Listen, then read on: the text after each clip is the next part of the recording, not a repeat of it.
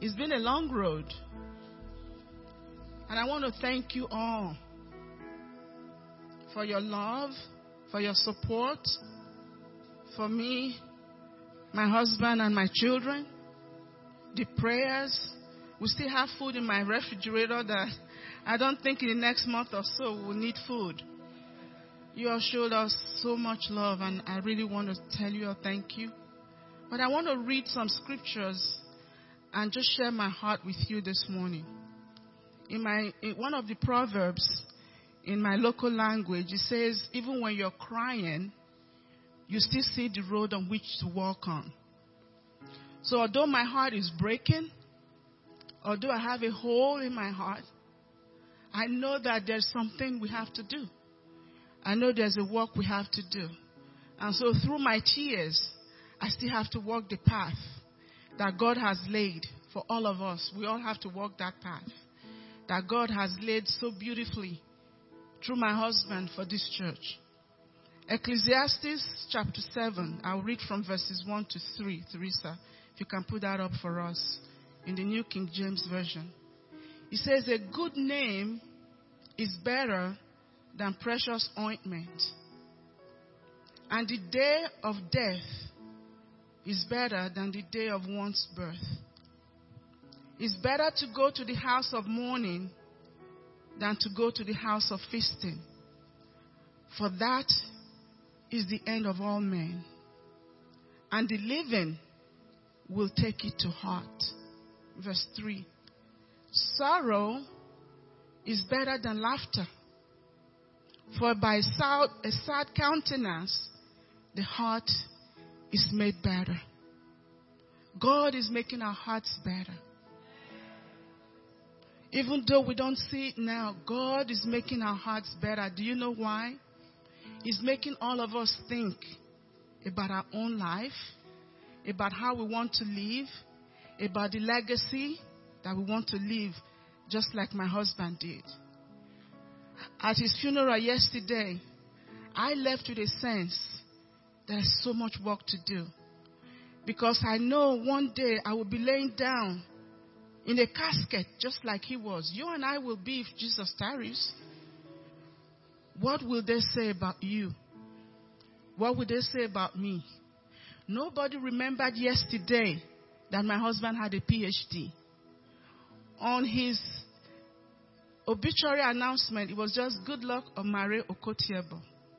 Nobody said Dr. Good luck Omare Okotie-Eboh. Everything that was said about him yesterday was not about the buildings he built, was not the accolades he received from all the work that he did for the world. It was none of that.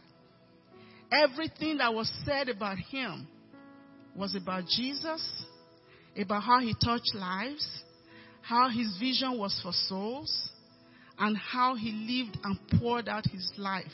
Good luck left empty. He left this world empty.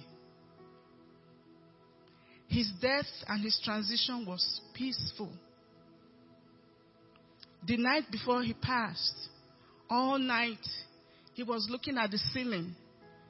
He would look from the right, he would look to the left with a sense of wonder and amazement all throughout the night. At one point, I had to lay on my back to look and see, what was he looking at? What was he seeing that put this look of joy and amazement and wonder on his face? At 6 o'clock in the morning on Saturday, he closed his eyes. He never opened his eyes. When you talk to him, he would nod yes. Are you in pain? No. Are you comfortable? Yes. And I told myself after he passed that he did not want to open his eyes to see the dirt. This was not what he wanted to see anymore. Once he saw that, he was ready to go. So I know where he is. We know where he is. The question is, do you know where you're going?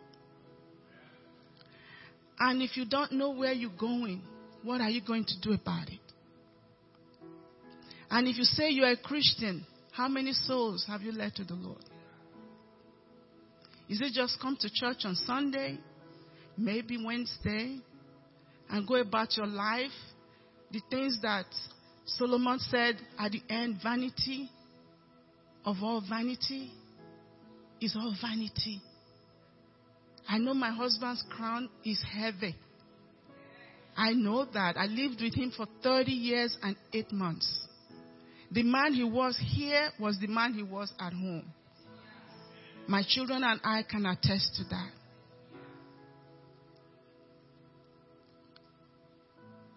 One of the days when he was really sick, I fell into despair. And I went to the foot of the bed and I was rubbing his legs, and I just, out of the depth of my heart, the pain, I said, God, I feel so hopeless and I feel so helpless. He sat up in bed. He said, Angela, please take that back. He says, we are never without hope. We are never without help. He said, I need you in your prayer time tonight with the Lord. I need you to ask him to forgive you for saying that. Grudgingly, in my prayer time, I was trying to say something and God just told me 1 Corinthians 13:13. So I went there and I looked at it. He says 3 things remain: faith, hope, and love. Those are the 3 things. At the end of it all, faith, hope, and love. And he said the greatest of this is love. But if you notice, hope is right there in the middle of faith and love. If you lose your hope, you will lose your faith. And if you lose your hope, you can't love God who you can't hope for. And I started looking at more scriptures, and it says that hope is eternal hope. It's not the hope of what we on this side of heaven. And so I'm telling somebody today, no matter what it is, your hope is what will hold your faith in God, and your hope is what will make you love God and people. So hold on to that. And that's what I did. Through it all, I held on to that hope, because I knew if I lost that hope, and that statement I made that I had no hope, it means I was losing my faith, and I was losing my love for God, and I couldn't afford that. So I stayed firm. I made myself a prisoner of hope. As it says in the scripture, I went into that prison myself, locked myself in it, and I said, no matter what happens, I will not lose my hope in the Lord. We have a vision before us. We were not a church that had no vision. This church has a vision. Soul winning, church planting. That's it. And it's for all of us now to take that mantle, to take that baton, and to run with it. And we will run with it. The rest of my life is now dedicated to seeing that more souls are won for the kingdom, to see that God's work goes on. It's not about money or anything. God will provide all we need. But we must, as a church, take hold of our vision, because at the end of the day, that's what he told us to do. Go into all the world and preach the gospel. That's all he told us to do. And this church is what we're going to be about.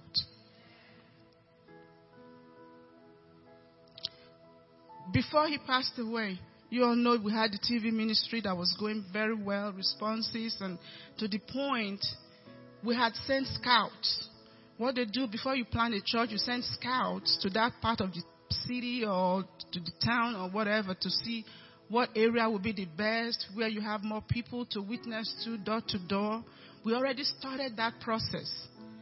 And before he passed away, one of the coordinators over there had asked him, do you want, based on how things are, you're not feeling well and very sick, do you still want us to continue? And he said yes.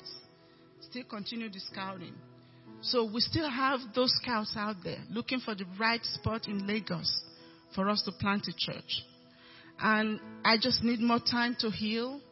I need some time to get myself back. Right now, I just feel like a little I told someone I feel so exposed and vulnerable, but they said it's because you've just lost your covering.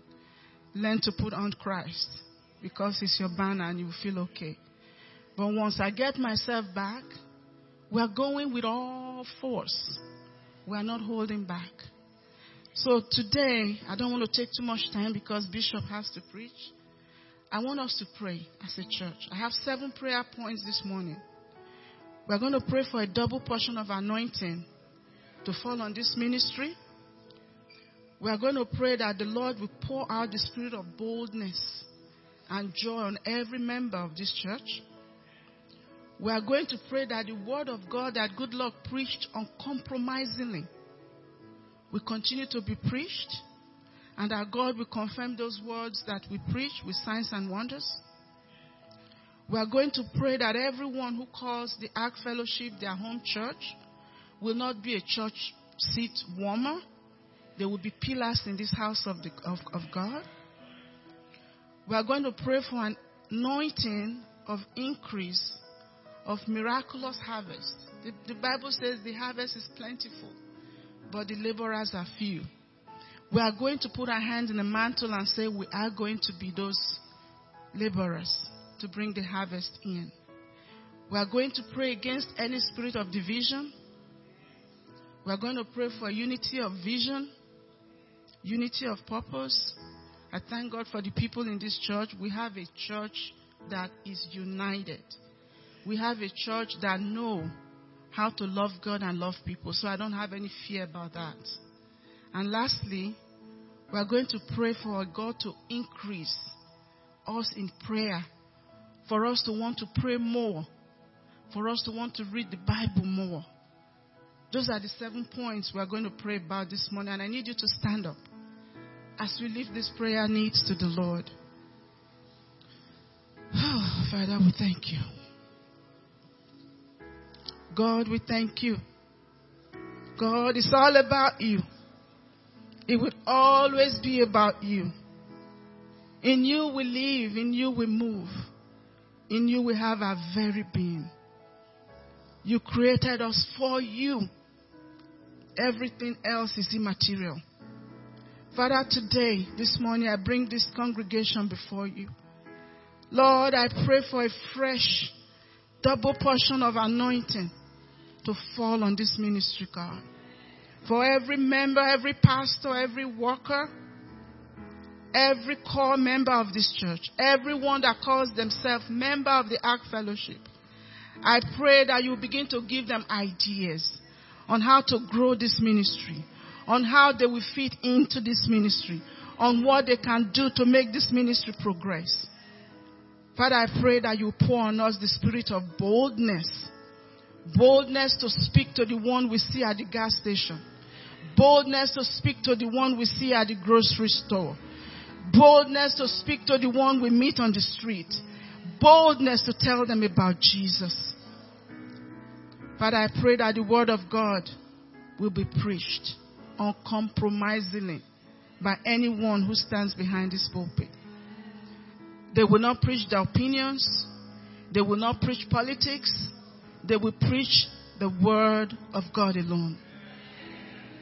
Father, and as we preach your word, you said, if we preach your word, signs and wonders will follow. We pray that this house will be a house of wonder. This house will be a house of signs. People will be drawn to this house because they've heard of all that you are doing here. That's our prayer this morning. Lord, we pray that you make everyone, every member of the Ark Fellowship, a pillar in this ministry, God. Everyone will stand strong. We have a bone, a backbone for vision, for ministry. Not for power, not for Justin for power, but to see the work go forward, Lord. Father, we pray for an anointing for increase. We pray that you begin to draw them in from the east. Draw them in from the west. Draw them in from the north. Draw them in from the south. Those that are hurting, bring them in. Those that are lost, bring them in. Those that are broken, bring them in. We are ready, God. We are ready to minister. Father, we thank you. Lord, we pray against every spirit of division. We bind it in the name of Jesus. We bind that foul spirit that will want to cause division. We pour the oil of unity on this fellowship from the very top to the children. We pray that peace, joy, oneness in vision, oneness in purpose. We bind our hearts together in love. And Lord, you will remove anyone who will want to cause division and pain. And you will bring those who will want to join hands with us to see souls saved, to see souls brought into the kingdom, to the glory of your name. And lastly, Lord, we pray that you baptize us. Baptize us with prayer. Let us be known as people of prayer like my husband was, God.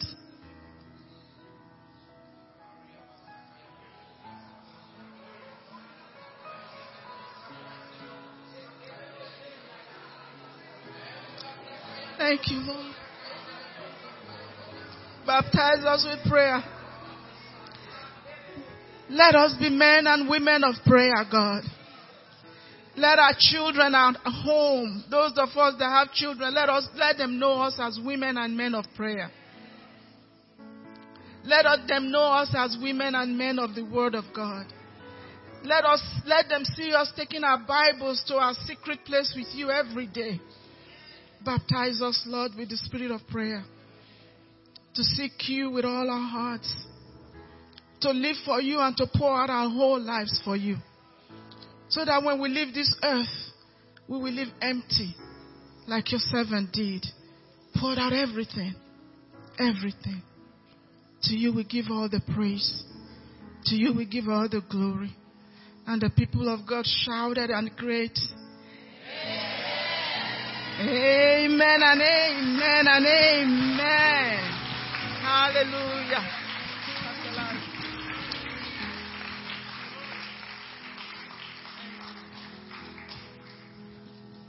Praise the Lord. You may be seated.